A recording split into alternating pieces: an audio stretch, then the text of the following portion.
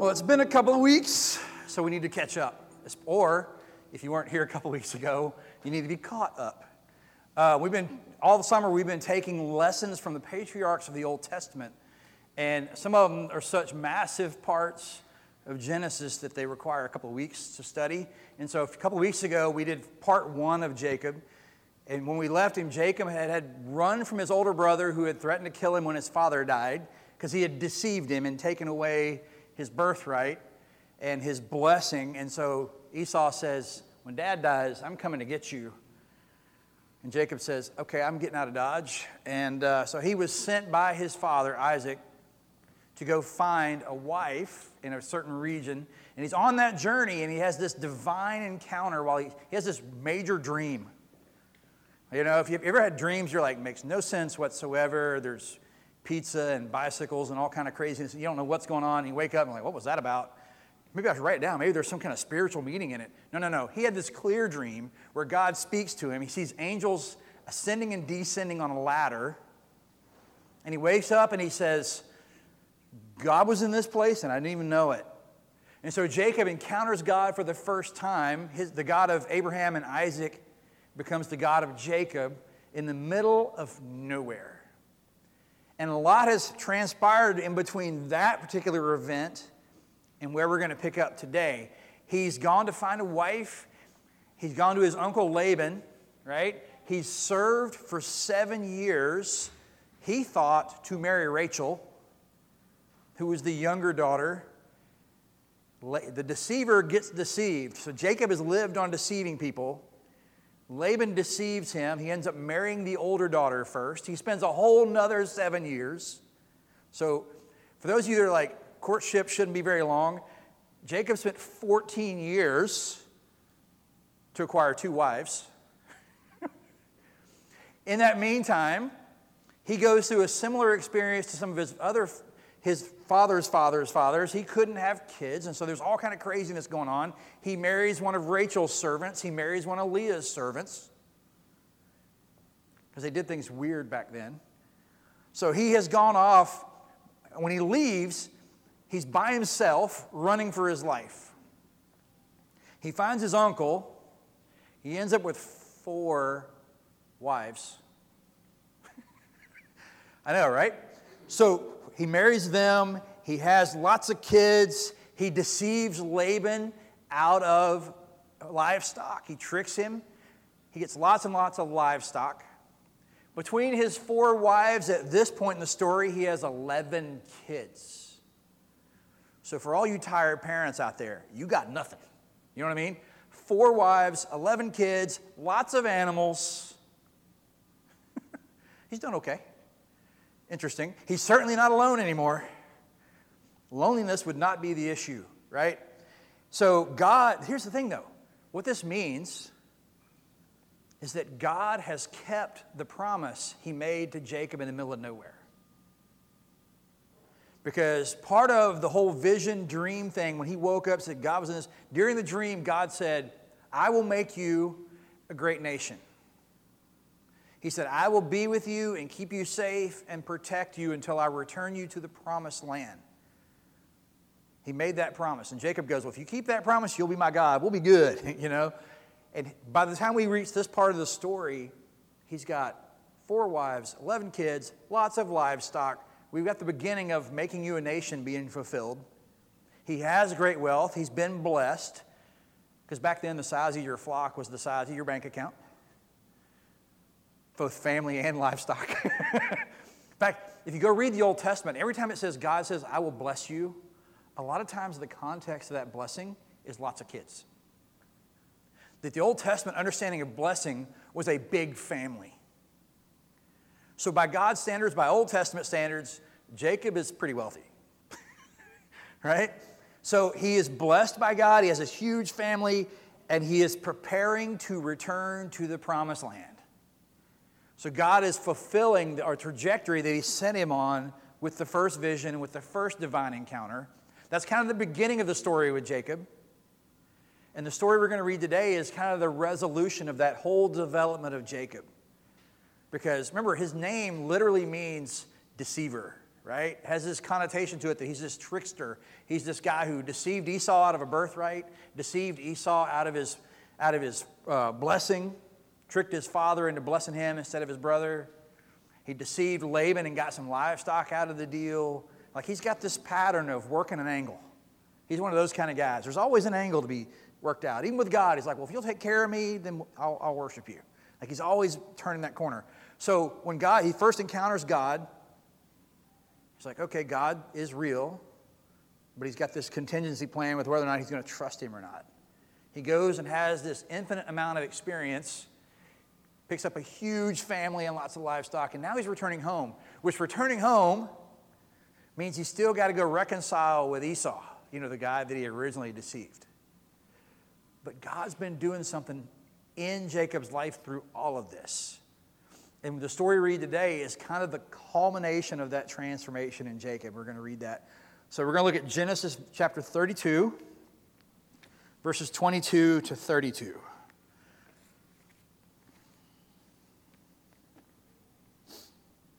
The same night, remember, he's preparing to meet Esau, so he has kind of he's making preparations to do that. That same night, he got up and took his 2 wives, his 2 maids, his 11 children, and crossed the ford of the Jabbok River. He took them and sent them across the stream, and likewise everything he had. Jacob was left alone, and a man wrestled with him until daybreak. When the man saw that he did not prevail against Jacob, he struck him on the hip socket, and Jacob's hip was put out of joint as he wrestled with him. Then he said, "Let me go, for the day is breaking." But Jacob said, "I will not let you go unless you bless me." So he said to him, "What is your name?" And he said, "Jacob." Then the man said, "You shall no longer be called Jacob, but Israel, for you have striven with God and with humans and have prevailed." Then Jacob asked him, "Please, tell me your name." But he said, "Why is it that you ask my name?" And there he blessed him. So Jacob called the place Peniel, saying, "I have seen God face to face, and yet my life is preserved." The sun rose upon him as he passed Peniel, limping because of his hip. Therefore, to this day, the Israelites do not eat the thigh muscle that is on the hip socket, because he struck Jacob on the hip and the socket at his thigh muscle. I always love when the Old Testament writers put a little editorial commentary in there about tradition and why they don't eat that particular meat or whatever. And there it is right at the end of the story. So you got Jacob.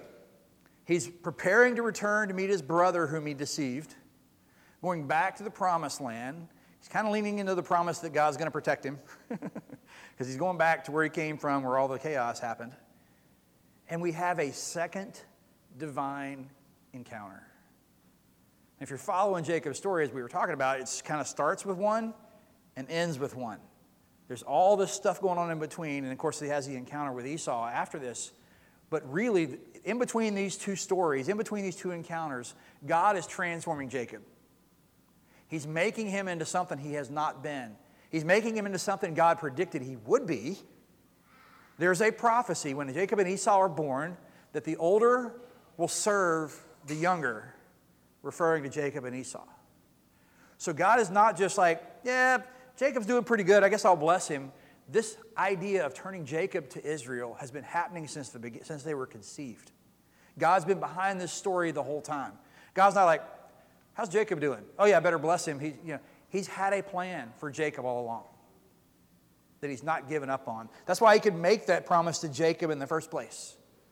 It's like, I'm doing this with you on purpose. We are going somewhere with this. Not an accident. So in 22 and 23, verse 22 and 23, he sends his family across the river. He sends all the livestock across the river. It's kind of weird. It's like going on your family trip. It's like, y'all get in the car, I'll meet you at McDonald's down the road. And like you send them off and you get a rental car to catch up or something. Like he's pushing them across the river and he's by himself. And maybe God was, whether he knew it or not, God was prompting him so they could have that encounter. We don't know. But there's also, when you go read the encounter with Esau, he does this like, I know I'm going to meet him, but I'm going to send my strong men ahead. I'm going to send some cattle ahead. So if Esau is still mad, they'll meet the brunt of that, and I'll come along later. There's a little bit of this like Jacob going, I'm covering my bases here. But he's going through this elaborate process of sending his family across the river, but there's no detail. It just says he sends everything across. And then in verse 24, it says, he wrestles with a man until daybreak. That's like the most understated story in the Bible. It's a wrestling match that lasts all night, and there's no detail. It's like, he wrestled with a man until daybreak. Who's the man? What happened in the wrestling match? We don't know. Can you imagine wrestling with somebody? This is pre-electricity days. So when the sun goes down until daybreak, if it's daylight savings time, it'd be 8 o'clock to 8 o'clock. 12 hours of a wrestling match, and we get a simple statement. You wrestle with somebody till daybreak. No detail. We don't know who the man is. There's all kinds of theories about who the man is. He's definitely not just a regular man, though. As you'll see as the story, the little bit of detail that we do get unfolds. He's not just like some guy that ran into him in the desert, like, let's wrestle. That's not how it worked. This guy has power. Now, for a wrestling match to go all night, it had to be pretty evenly matched. The man didn't pin him in 3 seconds, and Jacob didn't pin him in 3 seconds. They're wrestling for hours. So in verse 24 and 25, let's read 25.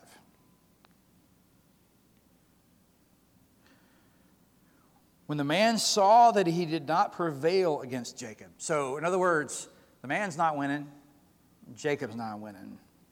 When he saw he didn't prevail against Jacob, he struck him on the hip socket, and Jacob's hip was dislocated, that's what it says, put out of joint as he wrestled with him. Now, some translations say the man touched Jacob's hip. So the implication is, this is not like he finally got a good move on Jacob. It's more like, okay, I'm a little tired of wrestling. Tap. This is not a regular man. He's like, okay, we're wrestling. Watch this. Ooh. Right? He touches Jacob's hip and dislocates it. This is a divine being. Some theorize it's a pre-personification of Jesus. Most think it's an angel.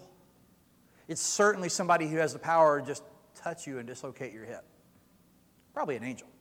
Probably a messenger of God sent to test and to work on Jacob and to be God's ambassador to Jacob. Maybe just God going, hey, let's have a wrestling match. Either way, it's a person who has the power to just go, this fight's almost over. Verse 25. Still again. Let's keep going. Verse 26. Then he said, let me go, for the day is breaking. Okay, so this is the angel, the man, the stranger, the challenger says, let me go. So I kind of picture Jacob's got him in a headlock or something. Like they're laying in the dirt. He's like, he's like, let me go. The sun's about to come up. So Jacob has been overpowered, but the angel cannot get away from Jacob. He's got him pinned down. And he says, let me roll. Let me out of here. The sun's going to come up. This match needs to end. But Jacob said, I will not let you go unless you bless me. Now, I've mentioned this. Jacob's whole story is, I was second born and I didn't want to be. In fact, you go read the birth account, he's born clutching on to Esau's heel. The implication being he was trying to pull him back in so he could get out first. And like, Jacob has been trying to be Esau since he was born. To be the firstborn, to be the one who is blessed, the one that Isaac would lay his blessing on, and he's cheated and stolen and deceived to gain it.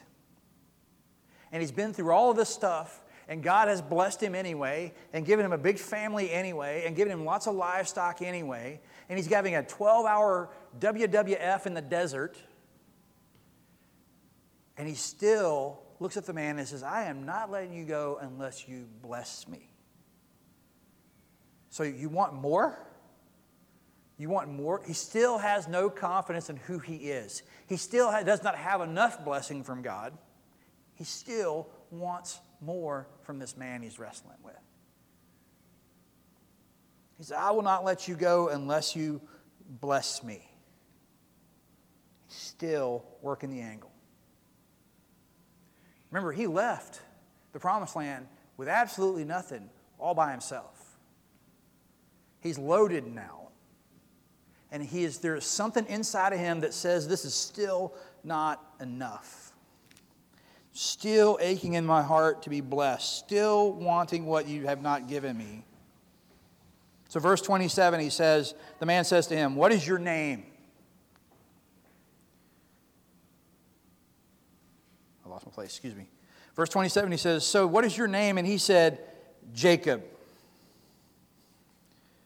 And what's interesting about that is the last time he was asked by somebody, "What is your name?" he answered Esau.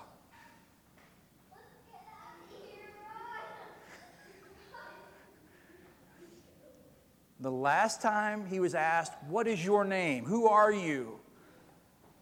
the answer was, "I'm Esau." He pretended to be his older brother to get the birthright, to get the blessing.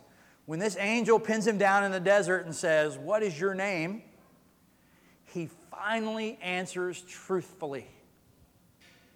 He says, "I'm Jacob." There's a moment, it's almost as if there's a moment in this wrestling match, in this 12-hour event.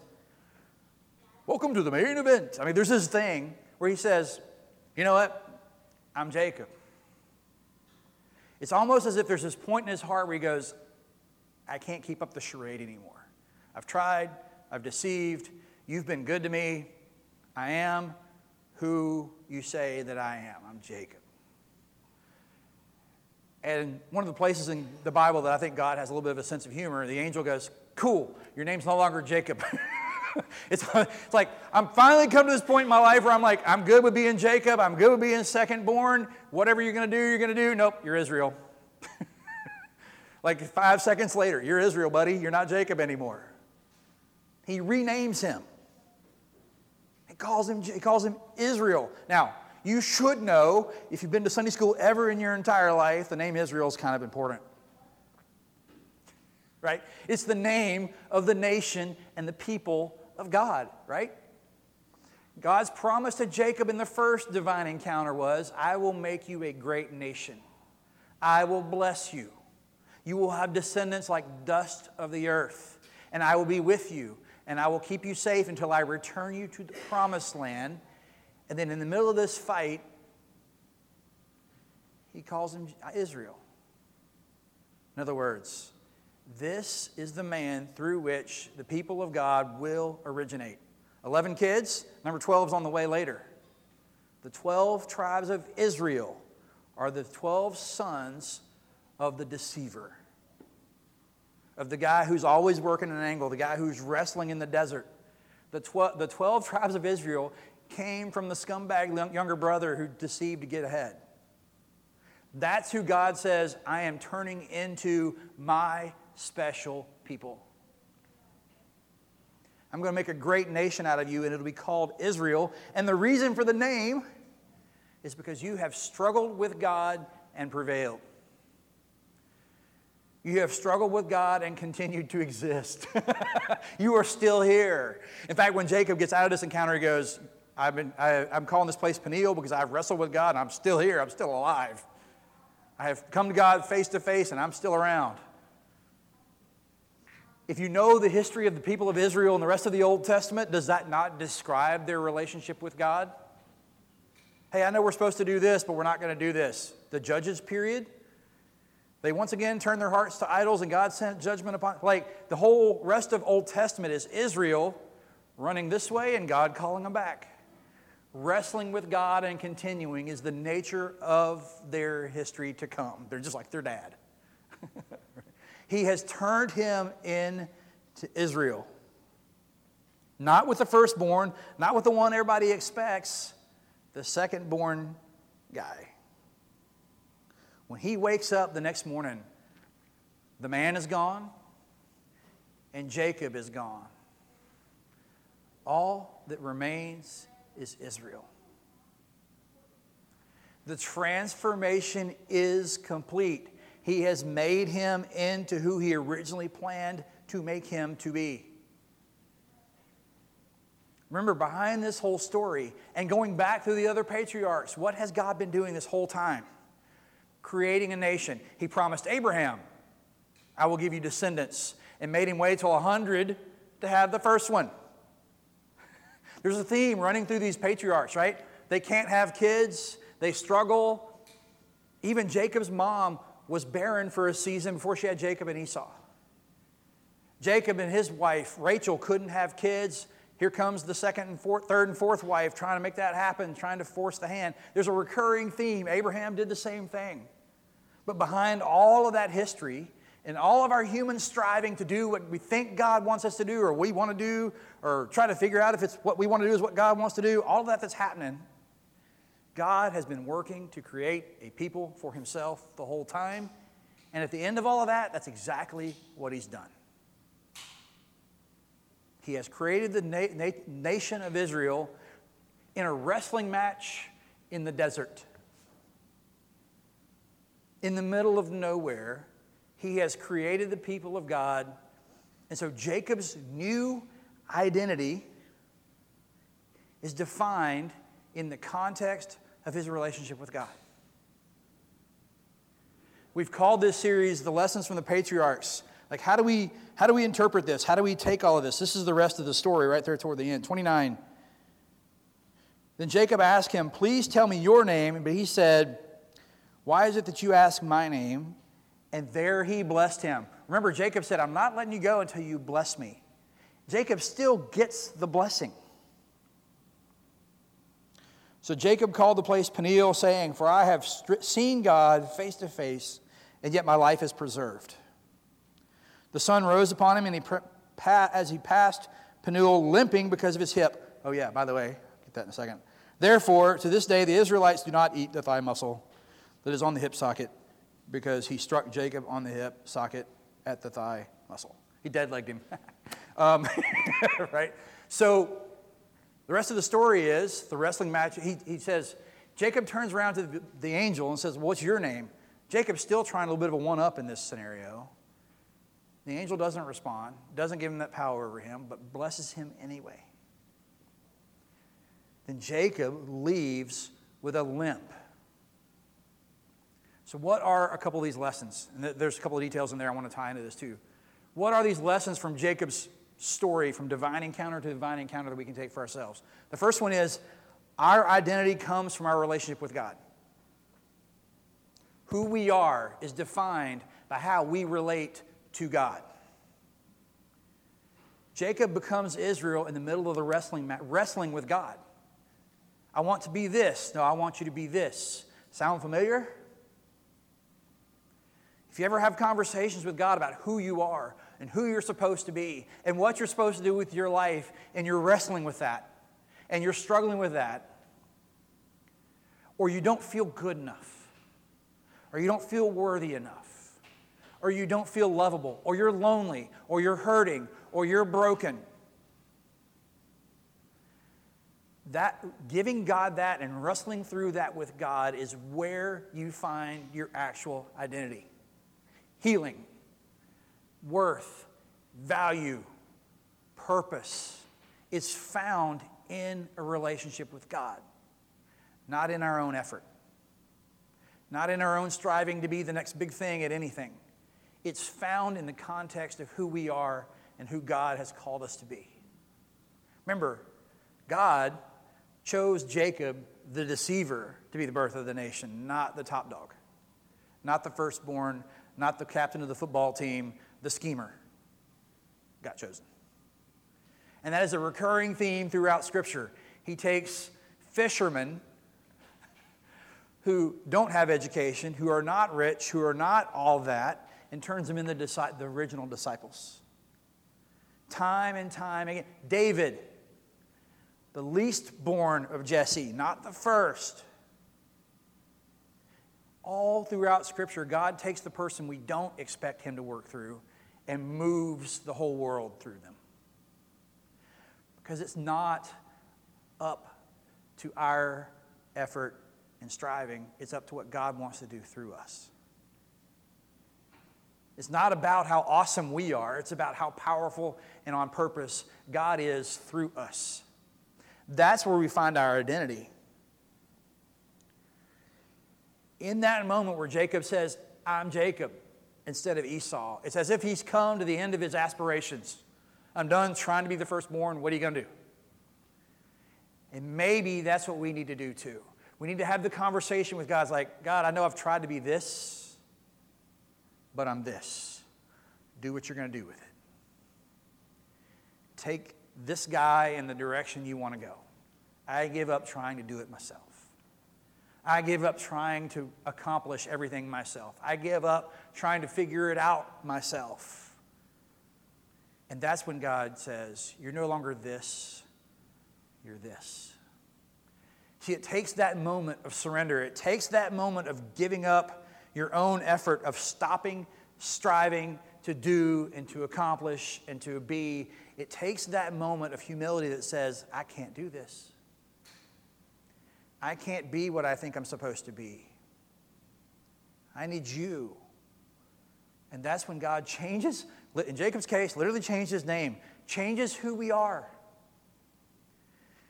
changes the nature of who we are. Jacob is changed from deceiver to one who struggles and sees God face to face. If we look at God and go, I'm done, what's he going to do with us? How is he going to transform you? How does he need to transform you? Because that's really the second part of this, right? It's called, I say it's two parts, but they're really kind of the same. Because not only is our identity found in God, but our own strength comes from God, not us. The ability to do any of the things he tells us he's going to do with us still comes from him, not us. If you have that moment where you're like, I'm done, what are you going to do? It's still not us doing it anymore when it happens. It's God. Jacob walks away from the wrestling match victorious. I put it in quotes because they sparred all night. He ended up getting his blessing. He ended up getting a name change. He ended up getting God with him. Ended up getting God's protection and all those things. So he won. But the scriptures tell us he walked the rest of his life with a limp because his hip was dislocated. He was marked by his encounter with God. He was not as strong as he was before the encounter started. He was transformed by it. But he will never forget that encounter with God because he's been changed, literally changed physically. He's not as powerful. He's not as able to be who he was before. And that's literal in the passage. He literally is limping, right? But think about that spiritually. Hey, you're going to be a great nation. I'm going to bless you. But you're now doing that from a less powerful position than you were when you met me. It is a theme of Scripture for God to make the weak strong, to use the less and make them better. Because when they do that, when God does something with the weaker person, when God does something with the rebellious kid and the person who can't do what God wants him to do, it's even more powerful and even more obvious that it's God. If he does it with the one who can't do it, then we know God did it, not them. There's another way of saying it. It happened with the disciples. The disciples walked around with Jesus in person and still got stuff wrong for 3 years. It's like talking about failing a long-term class. You know what I mean? Like you meet with a professor, and you still get the answers wrong on the test. It's kind of what happened. This is Mark 10 real quick. This is a New Testament example of what I'm talking about. Mark 10 verses 35 to 45. James and John, the sons of Zebedee, came forward to him and said, "Teacher, we want you to do whatever we ask." That sounds a little bit like Jacob, doesn't it? We want you to do whatever we ask of you. Jesus, give us a blank check. And he said to them, "What is it you want me to do for you?" They said, "Grant us to sit one on your right hand and one on your left in your glory." So they're hanging out with Jesus, and they've got political career aspirations. They're like, "Hey, let us make us number one and number two when you establish your kingdom. The second and third in command to you. We want to be right at the table with the king. That's where we want to be. We're asking for a position." But Jesus said to them, "You do not know what you are asking. Are you able to drink the cup that I drink or be baptized with the baptism I will be baptized with?" They replied, "We are able." Can you imagine saying that to Jesus? Jesus asked this warning question in response to your question. You know what you're asking? Do you have any idea when you say, "Can I sit at your right and left," what you're really asking for? Can you drink the cup I'm about to drink? And he's making allusion to the fact that he's about to be crucified, right? He's about to be sacrificed. He's about to be executed They haven't clued in on that yet. He says, are you sure you know what you're signing up for? And they arrogantly look at Jesus and go, yeah, we got this. We can do it. We're able. Then Jesus said to them, the cup that I drink, you will drink. And with the baptism which I am being baptized, you will be baptized. But to sit at my right hand or my left is not for me to grant, but it is for those whom it has been prepared. And there's a little bit of prophetic stuff going on in there. In other words, the Father is going to decide who's on the right and left. But then, when the 10 heard this, they began to be angry with James and John. So Jesus called to them and said, you know that among the Gentiles, those whom they recognize as their rulers lord it over them. And their great ones are tyrants over them. But it is not so among you. Whoever wishes to become great among you must be your servant. And whoever wishes to be first among you must be slave of all. For the Son of Man came not to be served, but to serve, and to give his life as a ransom for many. The disciples are kind of making a Jacob mistake here, right? They want position. They want to be blessed. They want authority in the new kingdom. And Jesus goes, I don't know what you're asking. I don't think you know what you're asking. Because I didn't come to establish the kind of kingdom you're thinking about. I came to be poured out. I came to serve, not to be served. I came to give my life for the world. And by the way, you're going to do the same thing. All but John are executed of the original 12. Well, Judas hung himself. The other 10 of the 12 died at the hands of the Roman Empire, the government, whoever was persecuting the Christians. John was punished and banished and all those things, but he lived to a ripe old age. But he was the only one. But he spent time on the island of Patmos writing the whole book of Revelation, the whole thing. Like he was sent off and banished. They all suffered because of their relationship with God. They had to face the same thing. Jesus, he goes, you're going to face the same thing too. Because in my kingdom, the last shall be first, and the first shall be last. It's the inverse. It's upside down. It's not the person who has power that God uses. It's the person who needs God that God uses. It's the person who can't do it himself that God uses as his instrument to accomplish his purpose. Jacob's the deceiver. Jacob's the one running for his life. Jacob's the one stealing from his uncle. Jacob's the one who's having to lie, cheat, and steal to function. And God goes, are you Jacob or are you Esau? And he says, I'm Jacob. Cool. Now you're Israel. Now we can go somewhere. When you're done striving, when you're done chasing, when you're done trying to be all that, that's when God can use you the most. When you come to the end of your own personal aspirations. And just ask God to use you. To make you who he wants, not who you want. Let's pray.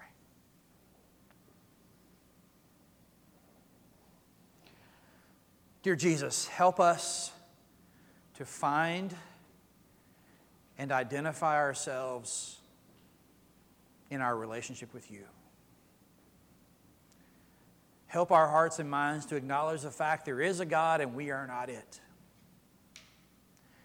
Help us to acknowledge that it is your plan and your will that guides our steps, not our own.